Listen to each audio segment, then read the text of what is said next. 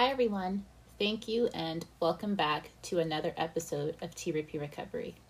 I'm your host, Nikel, and today we're going to be discussing a hot topic that's been around for some time, but it's finally getting the attention and traction it deserves. And that topic is racial trauma. Anyone who falls under the umbrella of the term people of color definitely know what I'm talking about, even if you've probably never heard the term formalized before. I also decided to talk about it because July is Minority Mental Health Awareness Month. So for the month of July, we're going to be focusing on issues that primarily affect people of color.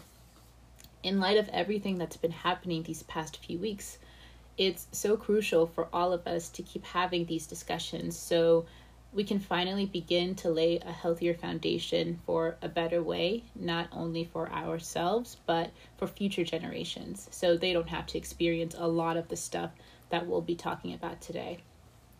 And so for today's episode, I'm gonna provide an introduction, high-level overview of racial trauma, and the information that I'm using is sourced from an amazing author named Sheila Wise Rowe.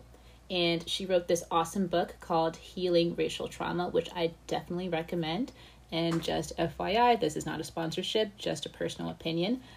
But because there's so much depth to it, I'm going to be splitting this into two parts. So definitely make sure you tune in next week to hear the rest. So, all right, let's do it and dive into part one. And don't forget to grab some tea or your favorite hot drink as you listen.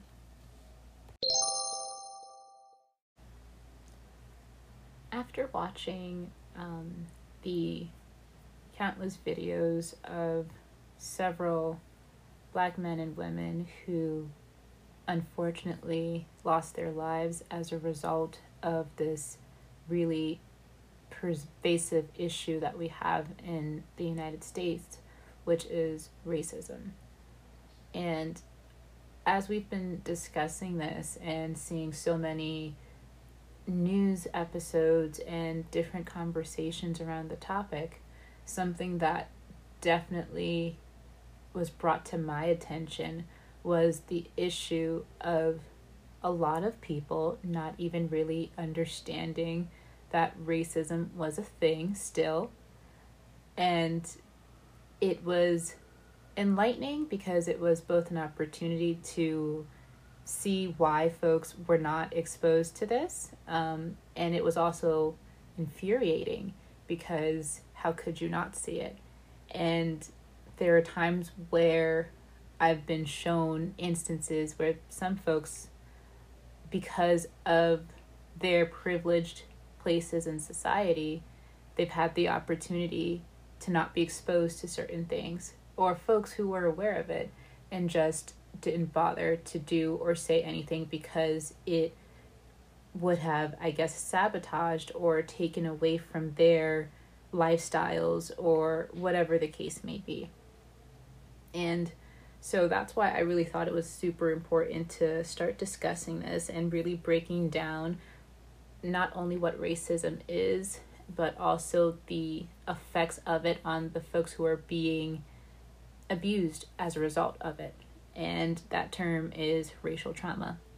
So racial trauma is, according to Ms. Rowe, the physical and psychological symptoms that people of color often experience after a stressful racist incident. When these personal or vicarious incidents happen over and over again, it can accumulate and lead to chronic stress. And this is something I believe that a lot of people of color are experiencing at this point in time. We've always had this in front of us, but it's a different level because of the curse and blessing that is social media.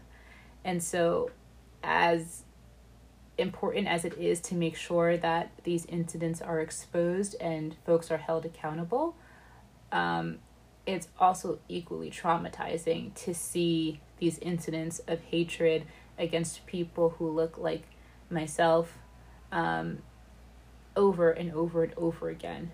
It's experiencing that trauma vicariously over and over again and having the fear that it could happen to yourself or to someone that you care about. What I'm describing is what Sheila Rowe would refer to as vicarious trauma. And vicarious trauma occurs after we hear detailed trauma stories or watch dashcam videos of what the deceased or the survivors endured. And it can often feel like we are actually experiencing the event, which can lead to fear and physical symptoms that are very, very similar to post-traumatic stress disorder. This also, at least in my case, also means that you can have triggers, meaning that if you are witnessing or experiencing something that's similar to the incidents that you've seen on television or on social media, you immediately begin to feel fear. The problem could be further exacerbated by what Sheila Rowe refers to as racial gaslighting. Racial gaslighting is the ways in which individuals or institutions try to manipulate or question people of color's sense of reality, often to assert or maintain control, superiority, or power. Given the conversations happening right now surrounding police brutality, a lot of quote-unquote counter-arguments that you may hear are things such as not all police officers are bad, or the victim is somehow responsible for the way in which they were treated or killed. The problem with this argument, in my opinion, is that one, it could come off as insensitive and tone deaf, especially given the fact that it's often used as a rebuttal as to why someone had excessive force used against them, especially when there are several studies that show that excessive force is used primarily on people of color when it comes to interactions with the police. And secondly, I believe that it is just a very simple and blanket statement and doesn't really go deeper into the intricacies of the problem at hand. And of course, you're going to have your good and bad people in every profession, but if there is a root issue that is backed up with statistics and facts, then it is time to address it and try to be open to listening to the folks who have experienced it or who have witnessed it, and try to come up with solutions so that way it doesn't happen again. So that way everyone can have the sentiment that not all police officers are bad. Because unfortunately, the reality is for a lot of people, this is often not the case. I believe another part of the issue is what Rowe refers to as interpersonal racism. And that is a person who demeans and degrades the gifts, calling, motives, and body of a person of color. And this is because there is an underlying belief that the gross generalizations are valid, which permits the participation or silent witness of prejudice, discrimination, or racism. So just to break that down a little bit, I think a lot of folks are used to the picture of racism being the usage of like the term like the N-word, or they have images of like the active hunting of Black people and the destruction of Black spaces during the Ku Klux Klan era, so the KKK. But a lot of times they don't realize that the historical trauma that Black people have experienced as a collective as a result of being ripped away from our native lands and brought over here for the purpose of slavery has left not only so much psychological trauma, but it's also created a systemic issue. So one of those issues is spatial racism, and she also defines that as spaces and structures that are purposefully designed to divide or change the demographics of communities. So think back to like Jim Crow laws. That allowed the segregation of public spaces, and it was around this time that the rise of redlining happened. For those of you who are unfamiliar with the term, redlining was this phenomenon that happened back in the 1930s where the Homeowners Loan Corporation tried to stimulate the economy after the Great Depression and would provide appealing loans for families to purchase homes. And unfortunately, but also expectantly, a lot of these neighborhoods were split into categories, and those neighborhoods were graded, and through that grade, that determined which neighborhoods would be given, or which families from certain neighborhoods would be given those same appealing loans with features like low interest, etc. And a lot of times studies found that those neighborhoods that were given a grade of D happened to have a large minority occupancy. So those neighborhoods were outlined or marked in red, hence the name. And by the way, I will link the article where I got this definition from in the episode description. Those neighborhoods were considered high risk to mortgage lenders, so a lot of times they were often denied. This means that you had generations of people who were trying to participate in the American dream, and they were denied simply for the color of their skin. And a lot of people argue, well, that happened, there are laws against that protect people. We'll see.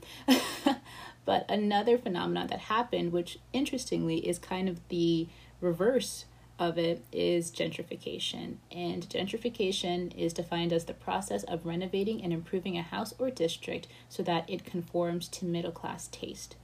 And according to the National Community Reinvestment Coalition, which they based a study that they conducted from 2000 to 2013, and they stated the following. While gentrification increases the value of properties in areas that suffered from prolonged disinvestment, it also results in rising rents, home, and property values. As these rising costs reduce the supply of affordable housing, existing residents who are often Black or Hispanic are displaced. This prevents them from benefiting from the economic growth and greater availability of services that come with increased investment. The displacement of Black and Hispanic residents accompanied gentrification in many places and impacted at least 135,000 people in the study period. So in Washington, D.C., they found that 20,000 Black residents were displaced, and in Portland, Oregon, 13% of the Black community was displaced over a decade. And this is a phenomenon that is happening across major cities all across the United States. So with these facts being presented, it's really hard to deny that there are systemic issues that are affecting a particular groups of people, and to constantly hear the narrative that this is something that was in the past, why are you bringing it up, why can't you let it go, is just turning a blind eye on a problem that is affecting too many people. And this is part of the reason why I am hopeful, despite everything that's been happening, despite a lot of the tragic stories that we keep on witnessing. I'm also very hopeful because I also see a lot of solidarity, I see a lot of acknowledgement, and I see a lot of progress that's beginning to happen. Whether or not it's going to continue is going to be on us to continue to hold our leaders accountable for their promises and follow up to make sure those things actually come to fruition. So, that's all I really had for today. But I really hope that this was something that brought some information or some enlightenment to you, and I'm definitely really excited to continue the conversation next week. Definitely feel free to visit our page on Instagram at TRP Recovery and leave a comment. And if you have any questions or any topics or any commentary that you'd like to let us know about and that we can discuss on the podcast, that would be so awesome. We would love to hear from you. So thank you so much. Once again, this is your host, Nikel. I'll see you next week, Saturday, at 6 o'clock p.m. Eastern Standard Time. Remember, you are loved and stay blessed.